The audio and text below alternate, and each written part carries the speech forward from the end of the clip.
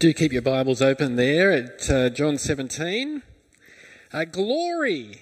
We heard that word a few times, didn't we? God's glory. What is it? How would you describe it? I ask because, of course, it's at the centre of today's Jesus prayer today, but it's a theme that comes up and out throughout the Bible.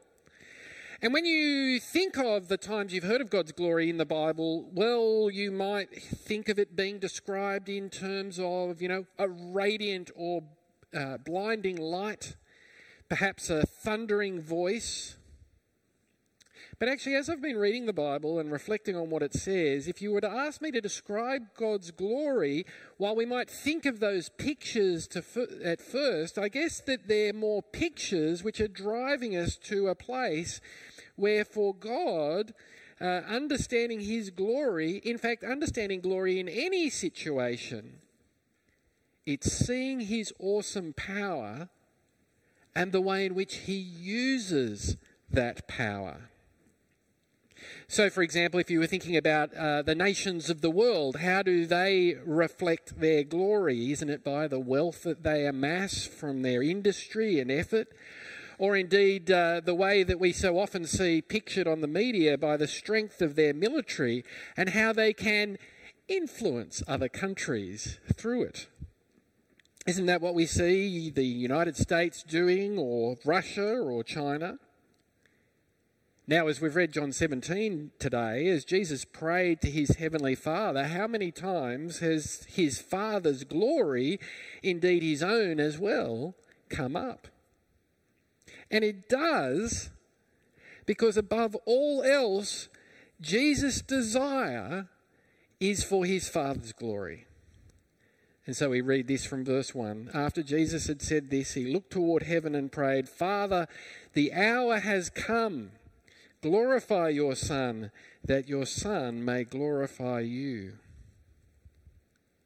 Now, before we go any further, let's take a moment to reflect on what's going on here in John 17. Of course, Jesus is praying for the whole chapter, in fact. But he's turning to his Father in heaven and asking him to do what he knows and longs to be done, knowing this is exactly what his Father in heaven wants to do because he is the divine Son of the Father. What the Father wants, the Son wants, but here as God come into the world as a person, he calls on his Father to do. It's a reflection of loving dependence, isn't it? Of his own deepest desire, and ultimately the way God achieves his plans in the world. On that note, did you notice the way that this prayer breaks up? Breaks up in each part of the prayer, or who each part is about. We could have broken it up this morning in this way. In verses 1 to 5, it's Jesus praying for himself. In verses 6 to 19, he prays for his first disciples. And then in verses 20 to 26, he prays for his church. We're not going to tackle it quite that way. But regardless, what an incredible privilege. We get to look over Jesus' shoulder as he prays to his heavenly Father, and we see how he prays. And on top of that, what a wonderful example to shape our prayers. Even better, when we look over his shoulder, we see that he prays for us. Now, we'll come back to that some more soon, but it's where Jesus starts that shapes everything he asks in this prayer. And like we said, Jesus' desire above all else is for his Father's glory. Let me read Jesus' words, the beginning of this prayer from verses 1 to 5. "Father, the hour has come. Glorify your Son, that your Son may glorify you. For you granted him authority over all people, that he might give eternal life to all those you have given him. Now this is eternal life, that they may know you, the only true God, and Jesus Christ, whom you have sent. I have brought you glory on earth by finishing the work you gave me to do. And now, Father, Glorify me in your presence with the glory I had with you before the world began. Jesus is praying that the Father would work through him to accomplish his plans. Jesus' glory is seen as the Maker comes and willingly submits to his death at the hands of those he made. That's the extent of his awesome power and how he uses it as a sacrifice to win eternal life for those who deserved eternal wrath. The danger was, the reason for Jesus to pray and ask this of the Father is that Jesus wouldn't follow through. The danger was that even in his awesome power, he would use it to serve himself and abandon the way of the cross. And do you see how united the Father and Son are in relationship and purpose? The Son glorified through his death and resurrection. This is the ultimate glory of the Father. And do you see what it means? Eternal life to all those the Father has given him. You know what struck me when I hear these words here?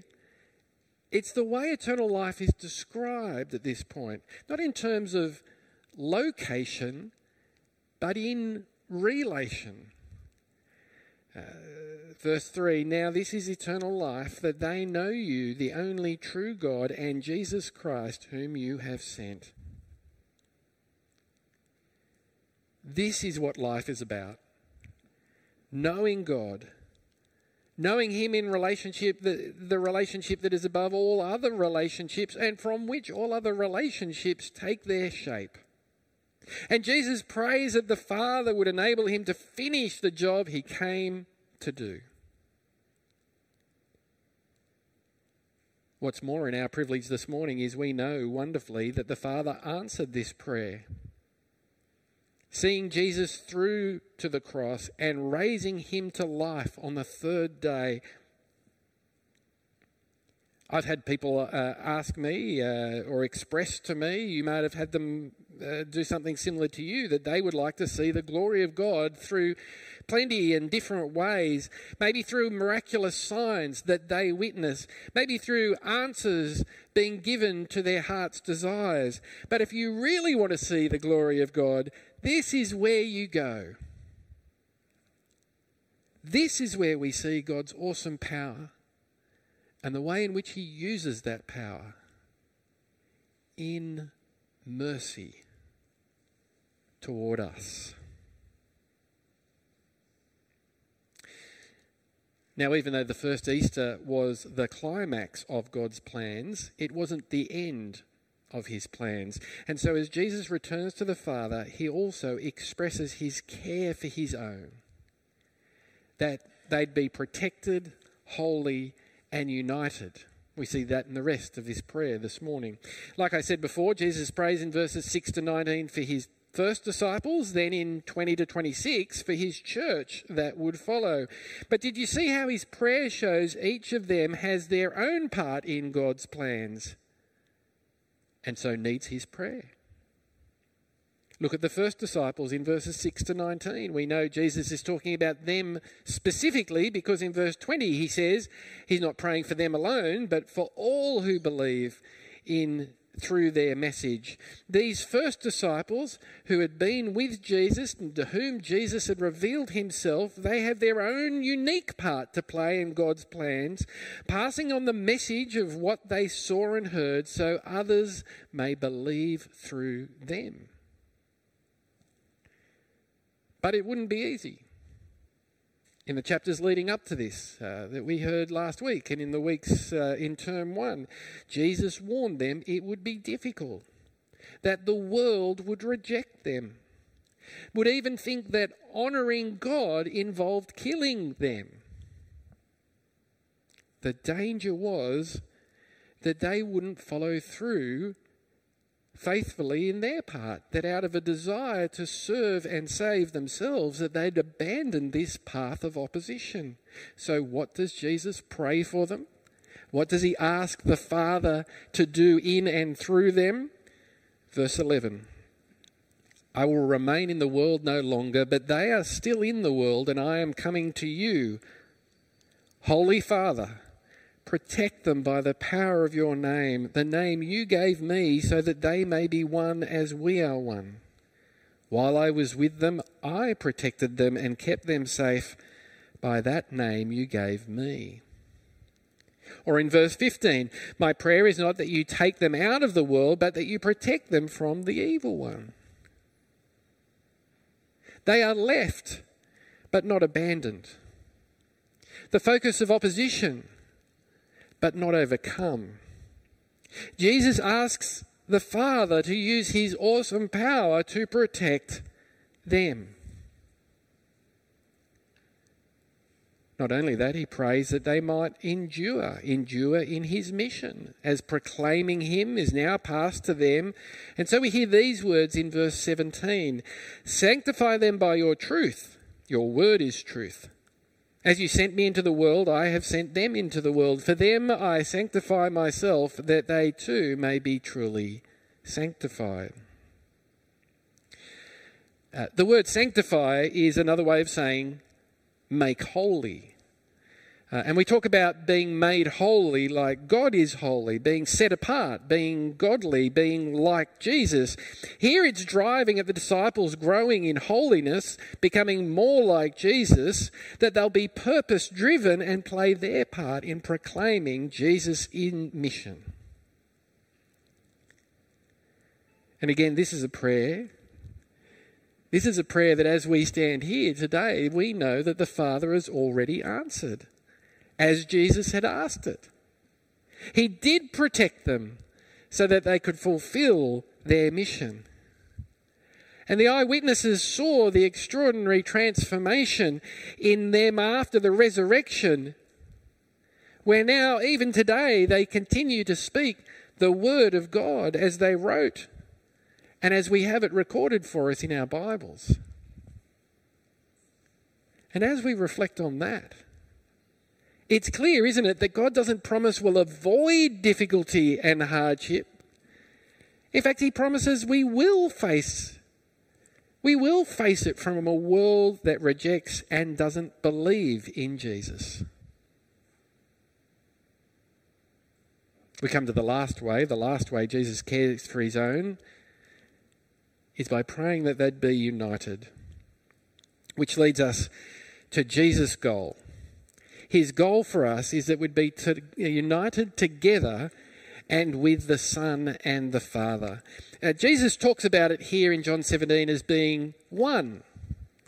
You see it in verse 11, talking about his first disciples. Holy Father, protect them by the power of your name, the name you gave me, so that they may be one as we are one.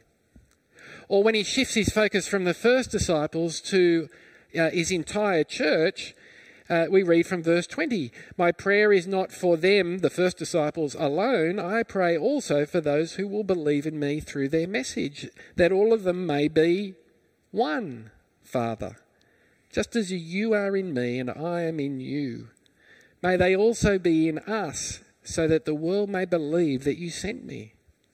I have given them the glory that you gave me, that they may be one as we are one, I in them and you in me, so that they may be brought to complete unity.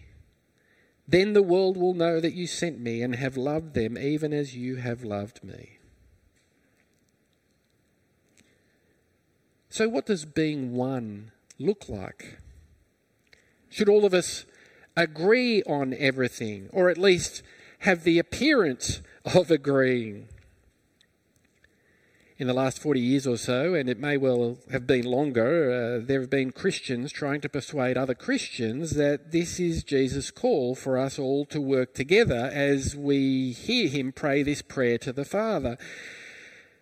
So for us to play our part in responding, that we should break down walls of different denominations, for the Baptists to become one with Anglicans, and for the Protestant churches to become one with the Roman Catholic Church. You may have heard the name of this sort of movement. It's called the ecumenical movement. Has anyone heard that name? Yeah.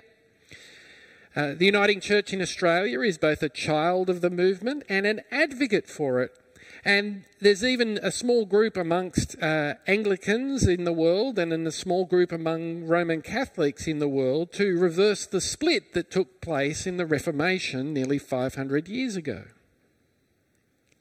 Now, the problem, of course, with any of these is we believe very different things about God and about ourselves and about how he brings the two together.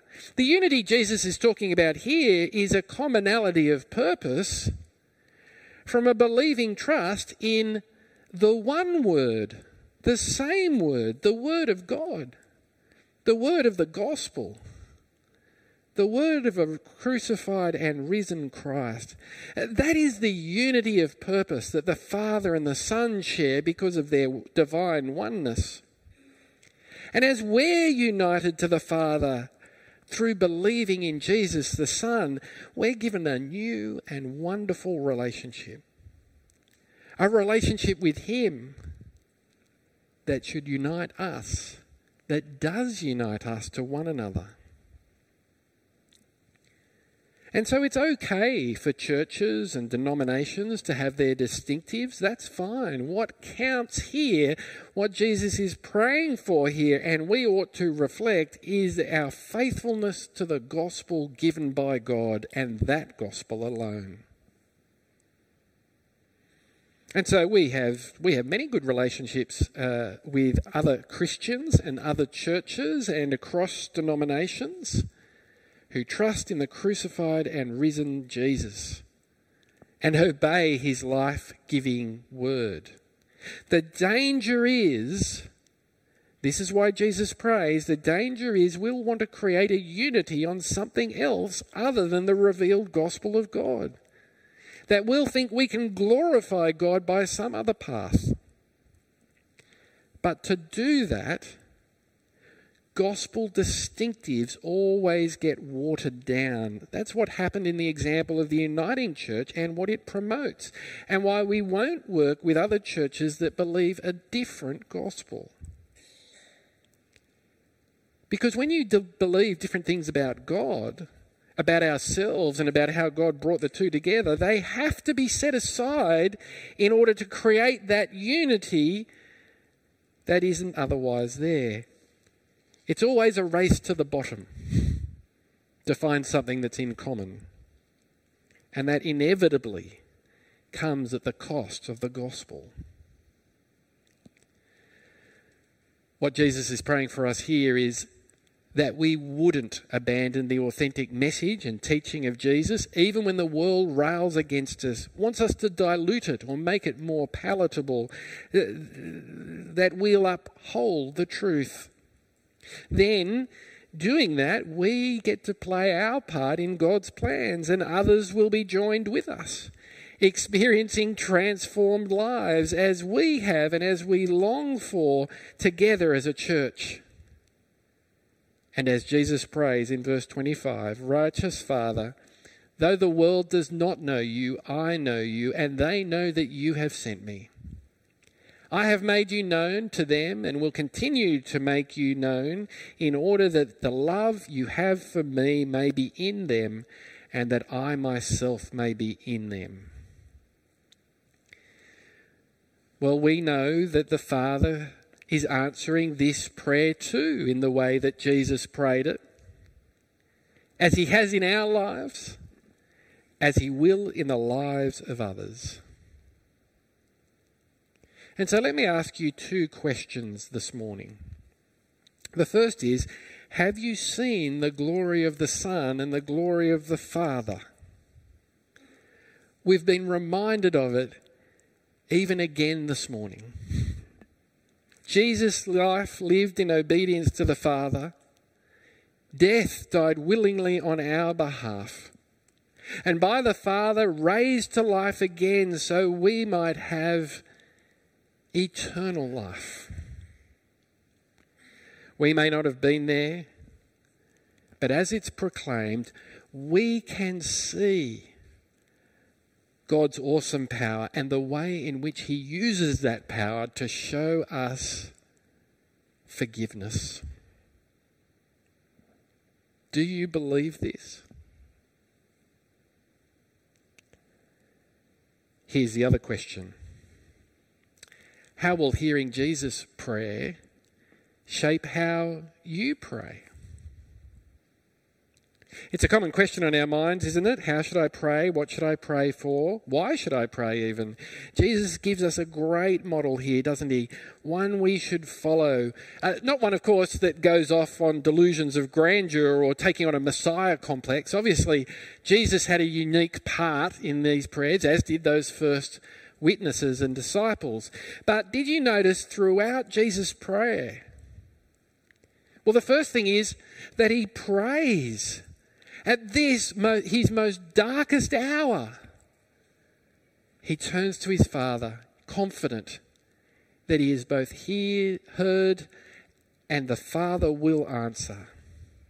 And the other thing that I notice is that he prays back to his Father what he knows and sees his Father is doing in the world. Let's let that shape our prayers as well. And above all, he prays that God would be glorified. We can do that too. We can pray. We have access to the Father through trusting Jesus the Son. We are one with him, we're told. You can't be any more closely connected than that. And he longs for us to depend upon him in prayer and to pray what is his heart's greatest longing. And so we should pray. We should pray what we know and see the Father and the Son doing in this world. That's our number one priority in prayer. Our number one priority in life. Thanking God for Jesus' part in it, that's part of praying, isn't it? Thanking him for the part the disciples had in their unique witness. Thanking God that we may have eternal life, knowing the only true God and Jesus Christ whom he has sent. And having thanked him, we can pray and ask for God's mission in the world, just as that mission and all it brings was Jesus' greatest desire, still is in fact. So we pray for ourselves and our families, for our friends and our neighbours, for our community and even our world. We pray God would be glorified as people find the mercy and forgiveness that has been demonstrated and given to us by God's mighty power. And we can pray all that through the one we've heard pray today. Let's pray now.